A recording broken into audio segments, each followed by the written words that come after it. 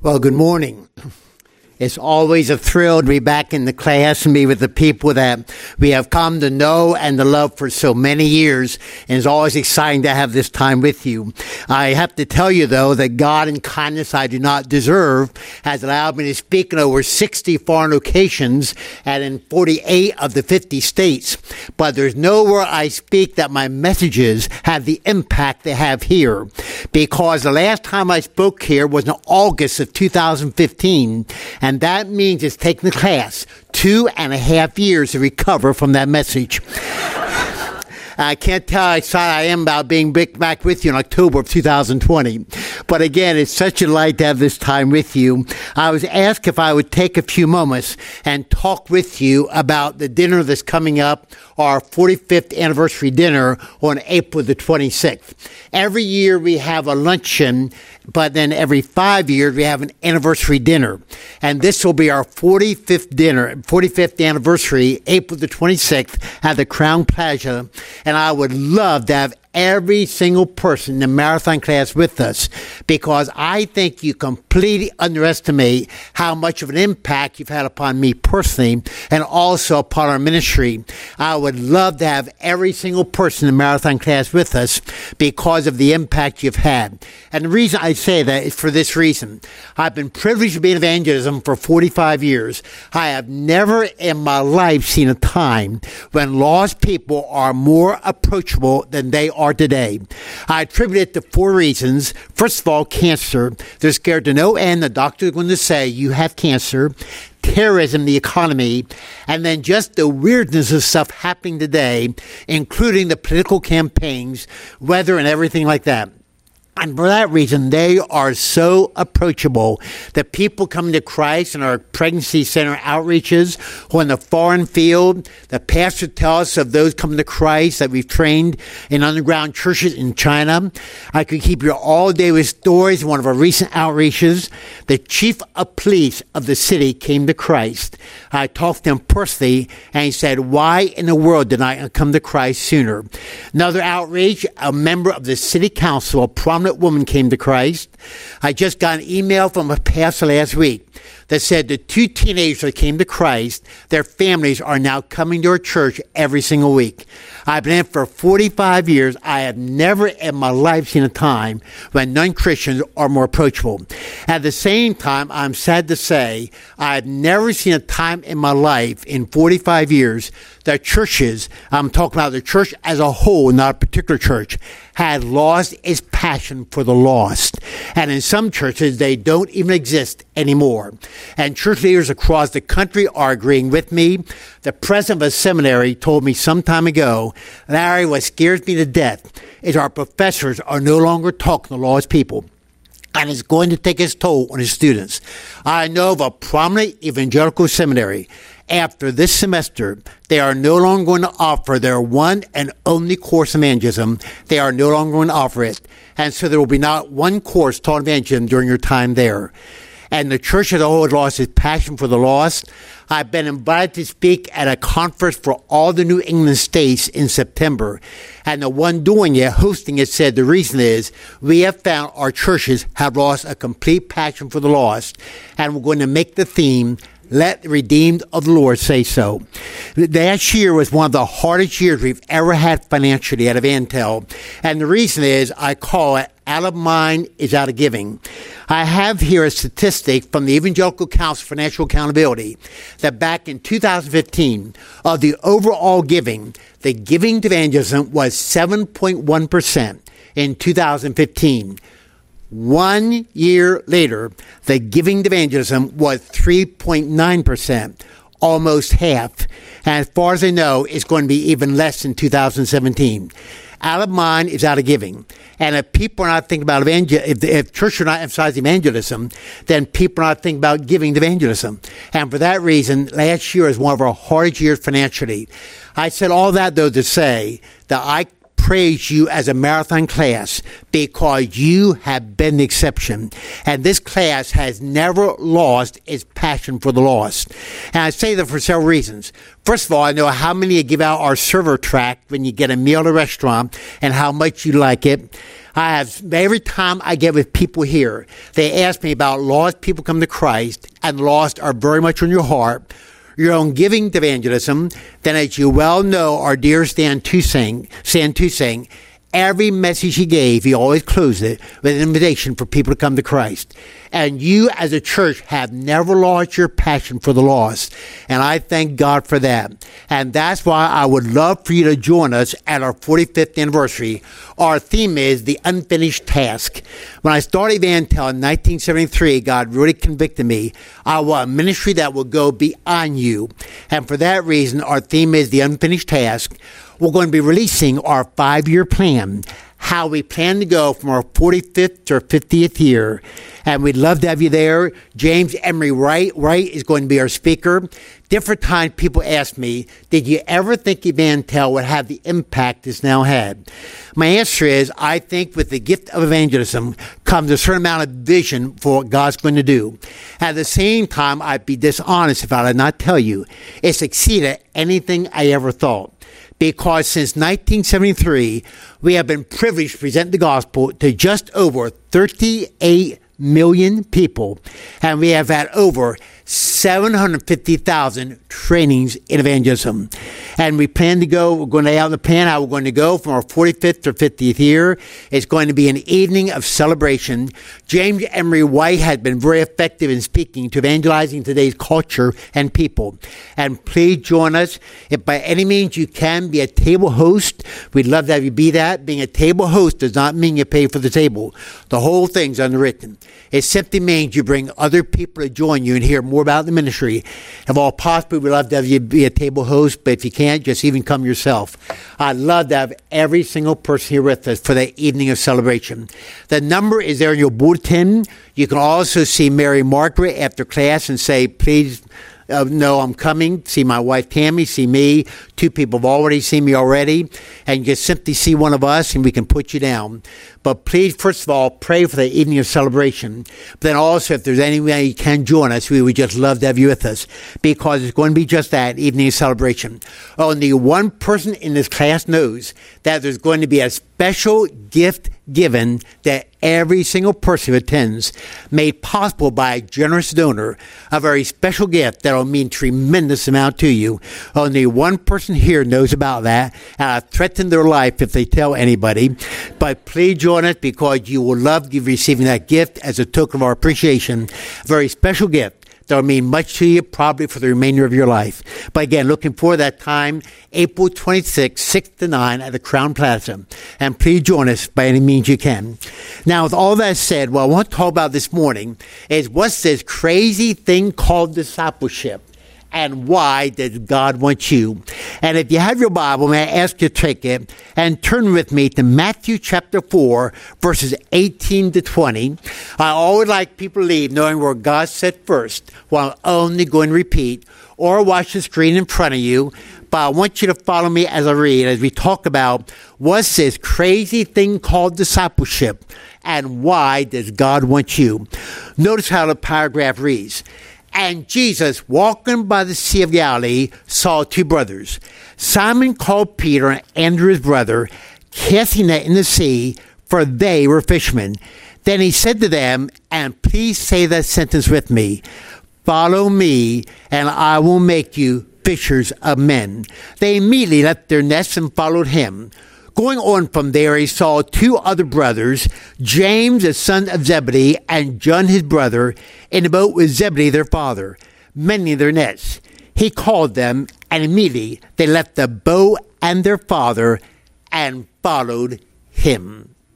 If you know anything at all about human nature, then you know that one way we are absolute geniuses is at making everything in life so much more difficult than it would ever need to be. And if there is a way of keeping something simple, we immediately avoid it. If there's a way of making something complicated, we are immensely attracted to it.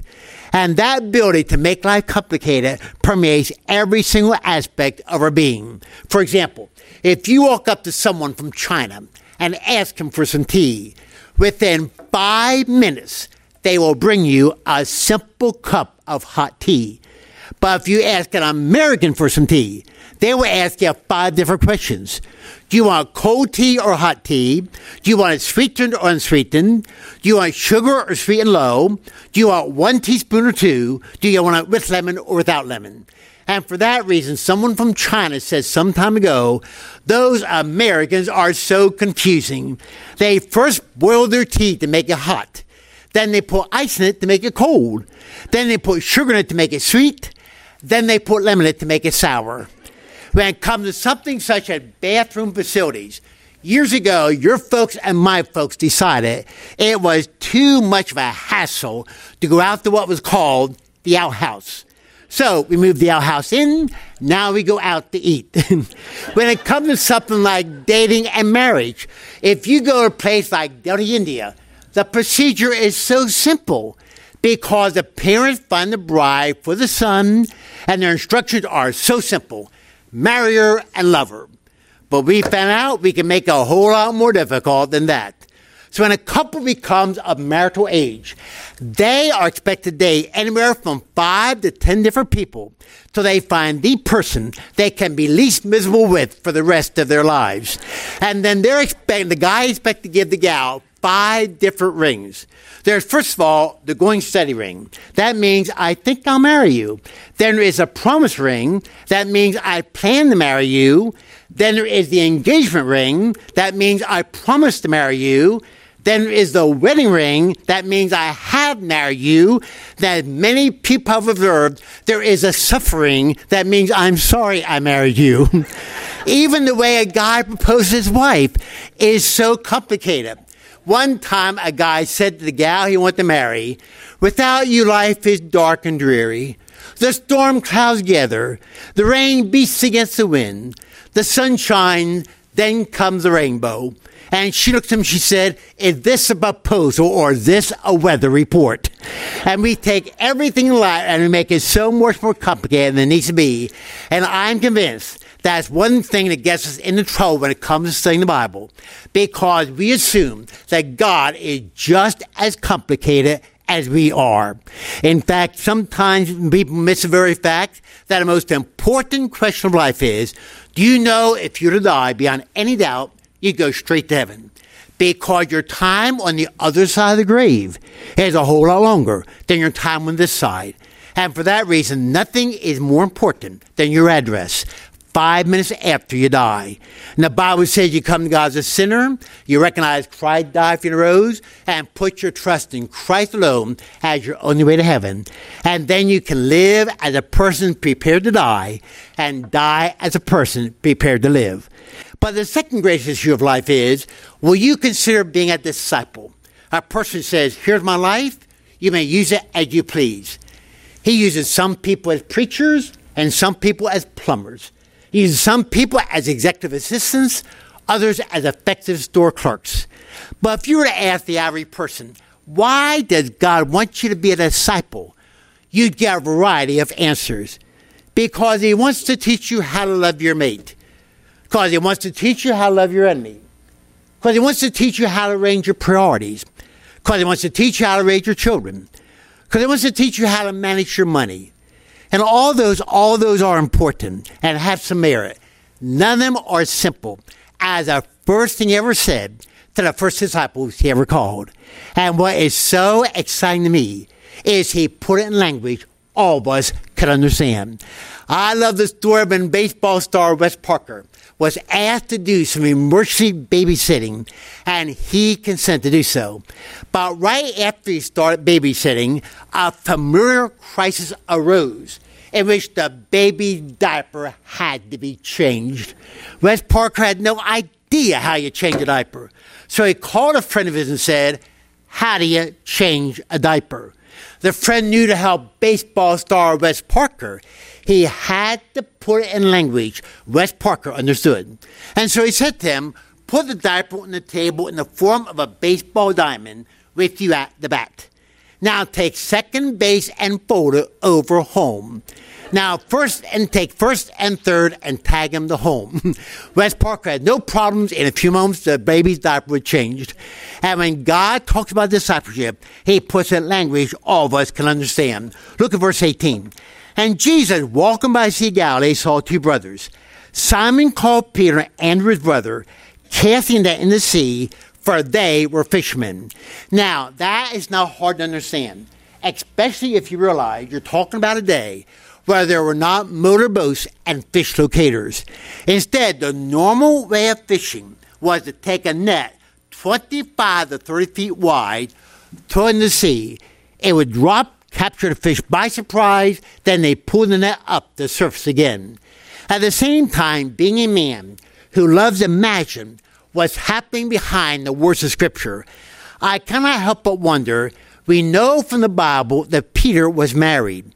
How did he explain it to his wife when he came home many times, as we know he did, without catching one fish?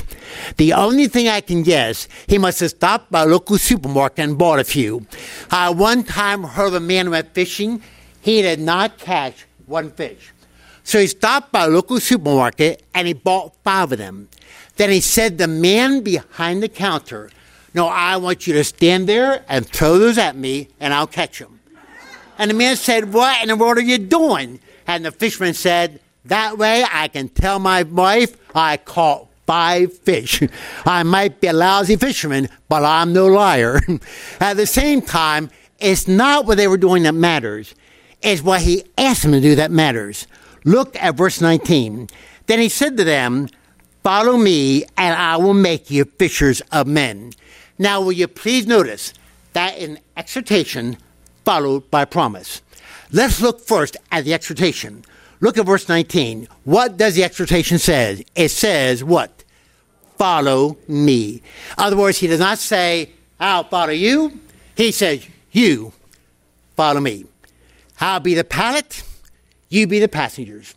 I'll be the captain. You be the stewards. I'll be the committee chairman. You be the members. I'll be the pilot. You be the passengers." Now, frankly, to some people, that would not be all that exciting, because there are some people who have some negative ideas about what it means to follow Christ. I love the story of the boy who was so afraid to go to bed during a thunderstorm. And one day, as it was thundering to no end, his mother looked at him and said, "No, this is ridiculous. Go upstairs, go to bed, God's up there, he'll take care of you." The boy went upstairs to go to bed. As soon as he hit the top stairs, a clap of thunder broke out.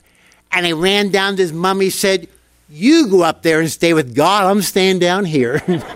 And to some people, it would not be that exciting. At the same time, they found it immensely exciting. And the question is, why did they get so excited? Because look at the promise he attached to it. A promise in verse 19 is, "Follow me," and the promise is, "I will make you" what? Fishers of men. Now, please notice it does not say, "Follow me, I'll make you a great husband. Follow me, I'll make you a fantastic wife. Follow me, I'll teach you how to raise your children. Follow me, I'll teach you how to manage your money. Follow me, I'll teach you how to love your neighbor." Now, there's no doubt that following Christ helps in all those areas. But he said something so much bigger than that. Look again at the promise. "Follow me, and I will make you" what? Fishers of men. One of Murphy's laws says that when you said something so simple, nobody can miss it. Somebody will. At the same time, I don't know how you missed those last 10 words, because here is the main idea. I want people who will follow, because I want people who will fish. That's the main idea. I want people who follow, because I want people who will fish. In other words, the heart of God is a heart that's given and driven to evangelism. I want people who follow, because I want people who will fish. Say it with me. I want people who will follow, because I want people who will fish. Say it again. I want people who will follow, because I want people who will fish. Say it again. I want people who will follow, because I want people who will fish. The fourth time's always a charm. Say it again. I want people who will follow, because I want people who will fish. And will you please notice, they did not need a second invitation. Look at verse 20. They immediately left their nets and followed him. One time there was a grandfather who would go on long walks and talks with his grandson. It was such a splendid time together. And one time as he was about to leave, he said to his grandson, "Would you like to go with me?" And the grandson said, "Where are you going?" And the grandfather took off without him. When he returned, his grandson said to him, "Why didn't you take me with you?" And the grandfather said, "Because you asked me where I was going. If you really wanted to go with me, it would not matter where I was going." Well, their attitude was, if it's followers he wants, it's followers he gets. If it's fishermen he wants, it's fishermen he gets. And please notice, they were not the oddballs, because look at verse 21. Going on from there, he saw two other brothers, James the son of Zebedee and John his brother, in the boat with Zebedee their father, mending their nets. He called them, and immediately they left their boat and their father and followed him. What he was saying to them is, I want people to follow because I want people to fish. Now let's face it, to many people, evangelism is just not our thing. And even when we think of the subject, we become so frozen with fear. We're like the young girl who had a part in a Christmas play. All she had to do was walk out on the platform and say, "It is I, be not afraid." But when she came time to do it, she walked out on the platform and said, "It's me, and I'm scared." So the question is, what did they understand that we don't? Why did they see it as a privilege? We see it as a pain. Why do they call it a blessing? We call it a burden. And I would suggest to you, there are two things they have heard him say, two observations that we completely miss. And that's why they got so excited. The first observation there in verse 19. Notice it says, "Follow me and I will" what? "Make you fishers of men." And the first observation is, I will make you fishermen. And I've found so many times people think that in order to evangelize, you have to be able to answer any question on Christian races, explain any verse in this Bible, refute any objection they bring up. And they realized what he was saying is, look at my note. You don't have to know anything, just follow. I'll teach you all you need to know. Follow me, I will make you fishermen. Because after all, the people I use are not the ones who are brilliant. They're the ones who are broken. Just follow me and I will make you fishermen. And if you do the learning, I'll do the teaching. He didn't say, follow me because you are fishermen. He said, follow me and I will what? Make you fishers of men. After all, when he started with them, they knew absolutely zero. They must have been as naive as a boy in Sunday school. And the teacher was teaching that story in the Old Testament of Elijah.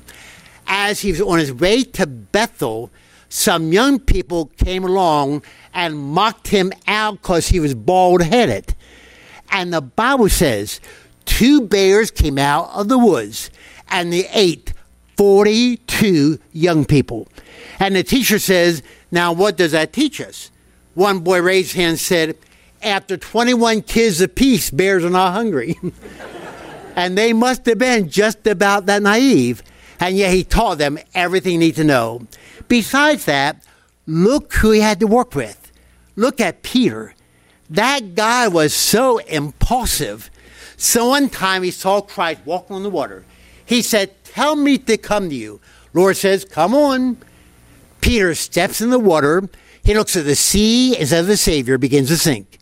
And he soon realizes it's one thing when you're in a boat in the water. It's another thing when you're in the water without the boat. On the one hand, he could be so courageous.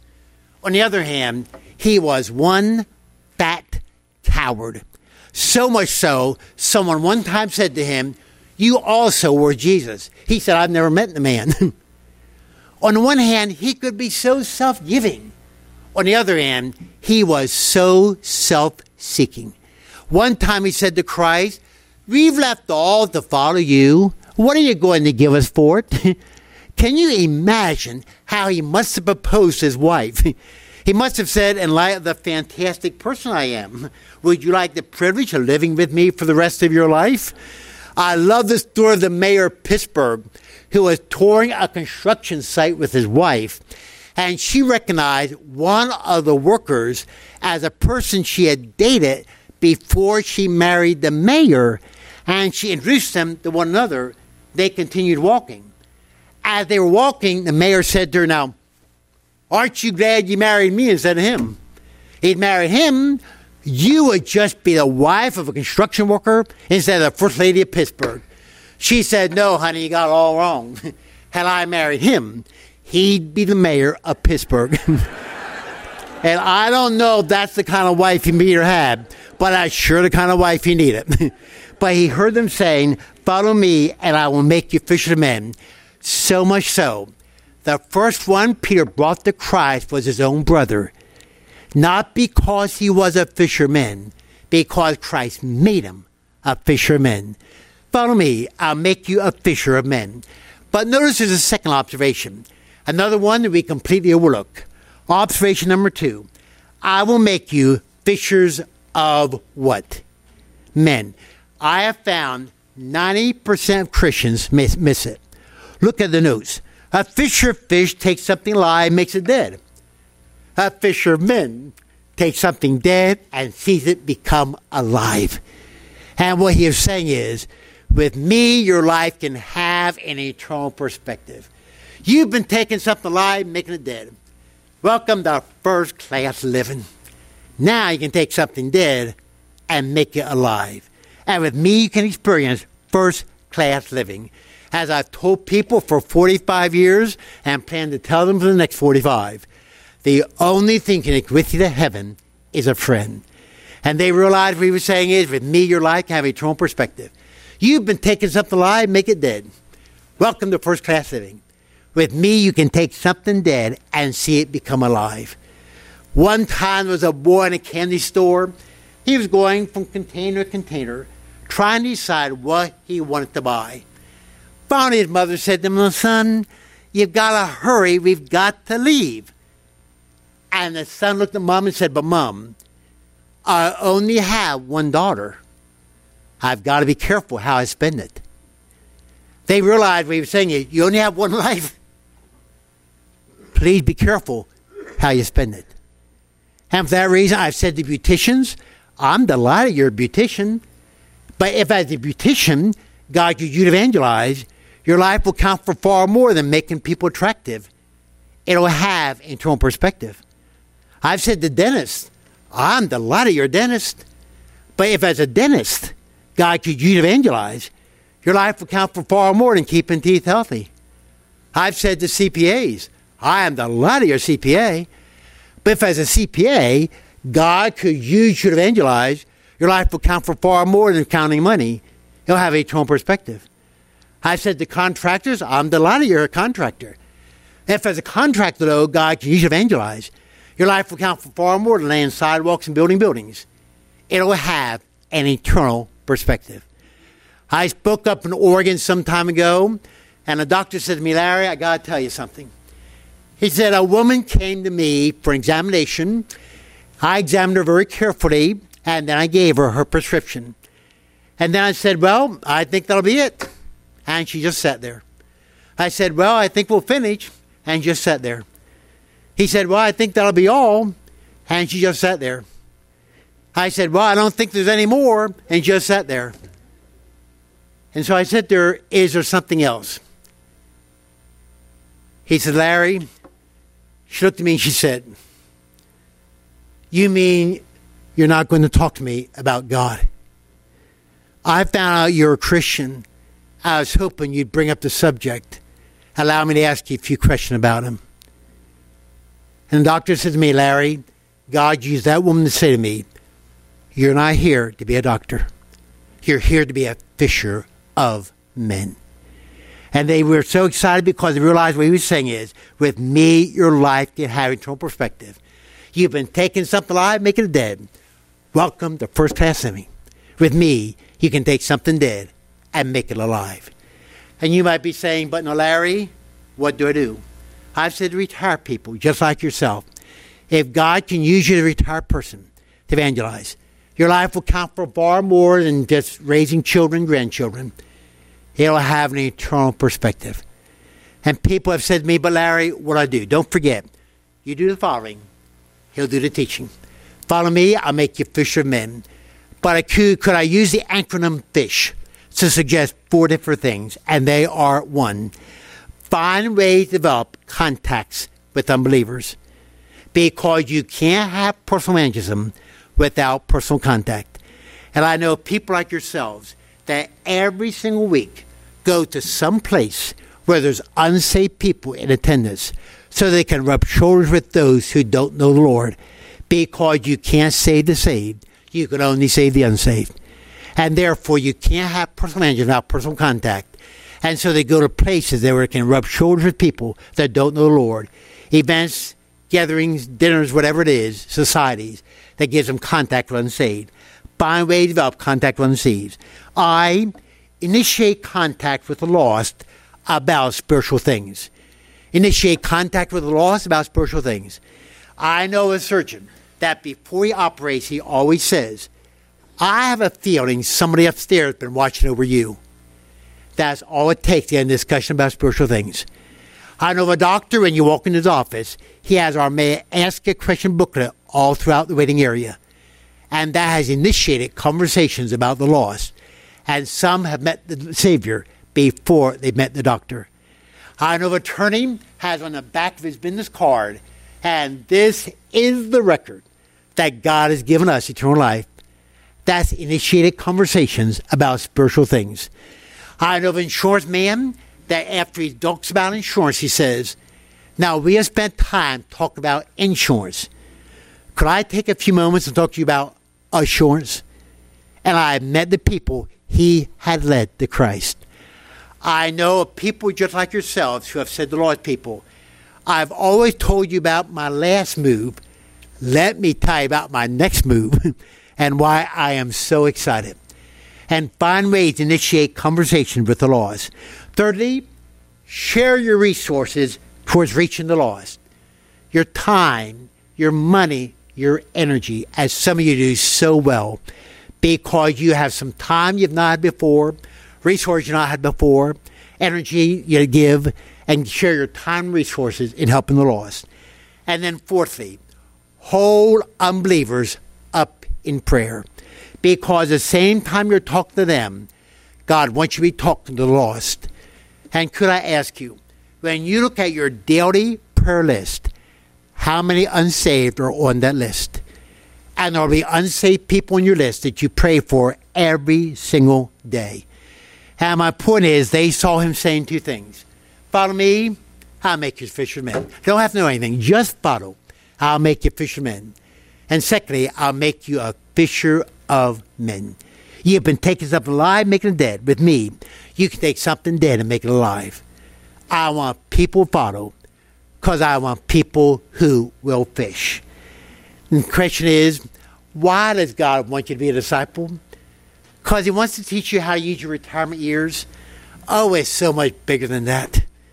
Because he wants to teach you how to spend your money. Oh, it's so much bigger than that. Because he wants to teach you how to respond to your grandkids. Oh, it's so much bigger than that. Because he wants to teach you how to love your neighbor. It's so much bigger than that.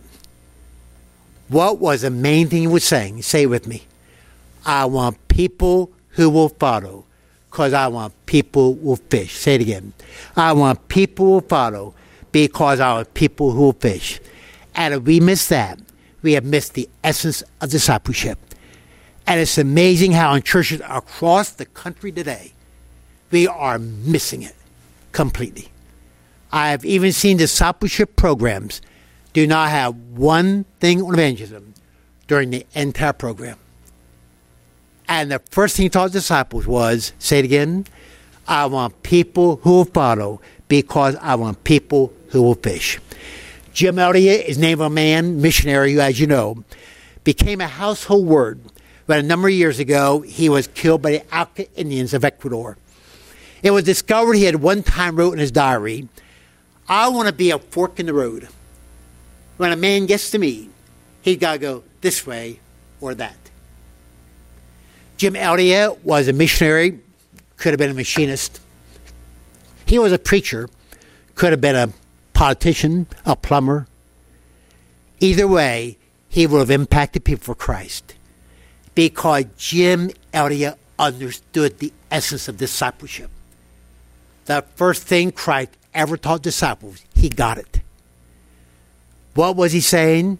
The first thing he ever said, the first disciple he ever called, what he was saying was, all together again, I want people who will follow because I want people who will fish. One time, a man walked in the department store and he wanted to purchase an item. So he went back and he got the item. Walked up to the counter. He placed the item on the counter, waiting for a clerk that was available. And then he reached in his pocket and pulled out his wallet. Just as he did so, he dropped the quarter under the floor. And so he reached down to pick up the quarter. When he raised back up, his wallet containing $100 was gone. While he concerned himself of something of lesser importance, he lost the most important thing of all. There are many things important in discipleship, but whatever you do, don't miss the most important of all. I want people who will follow because I want people who will fish. Now the question is, can he count on you? Let's pray together. This morning, as our heads bowed, our eyes are closed, first of all, if you have never met the Savior, you cannot be a disciple until you first become a Christian. If you have any doubt in your mind, if you die right now and go to heaven, please don't leave without seeing me, one of us here, because there's nothing more exciting than knowing, nothing worse than not knowing. And eternal life is a free gift because Christ paid the price. If you're here and you know Christ, let me ask you, have you said to him, I'll be your disciple? Whatever you want me to do, I'll do it. Recognizing one of the first things he taught disciples was, follow me, I'll make you fishers of men. Whatever's going to be different in your life after this morning, don't tell me. Just take a moment and tell him.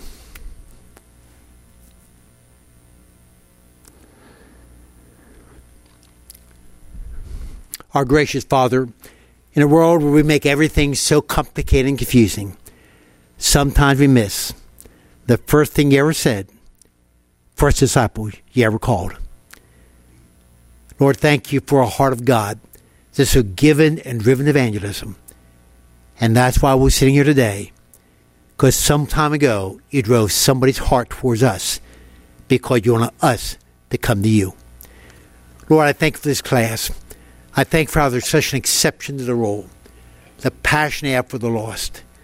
And I pray, Lord, you do nothing but increase them, that you might give them ways to have contact with the lost, initiate conversation, use their resources, then always hold unbelievers up in prayer. And I pray as we resolve our time together today, even the kingdom of heaven might be increased. And always keep in front of us every morning that the only thing we can take with us to heaven is a friend. For we ask in Jesus' name with thanksgiving. And all God's people said, amen. Thank you.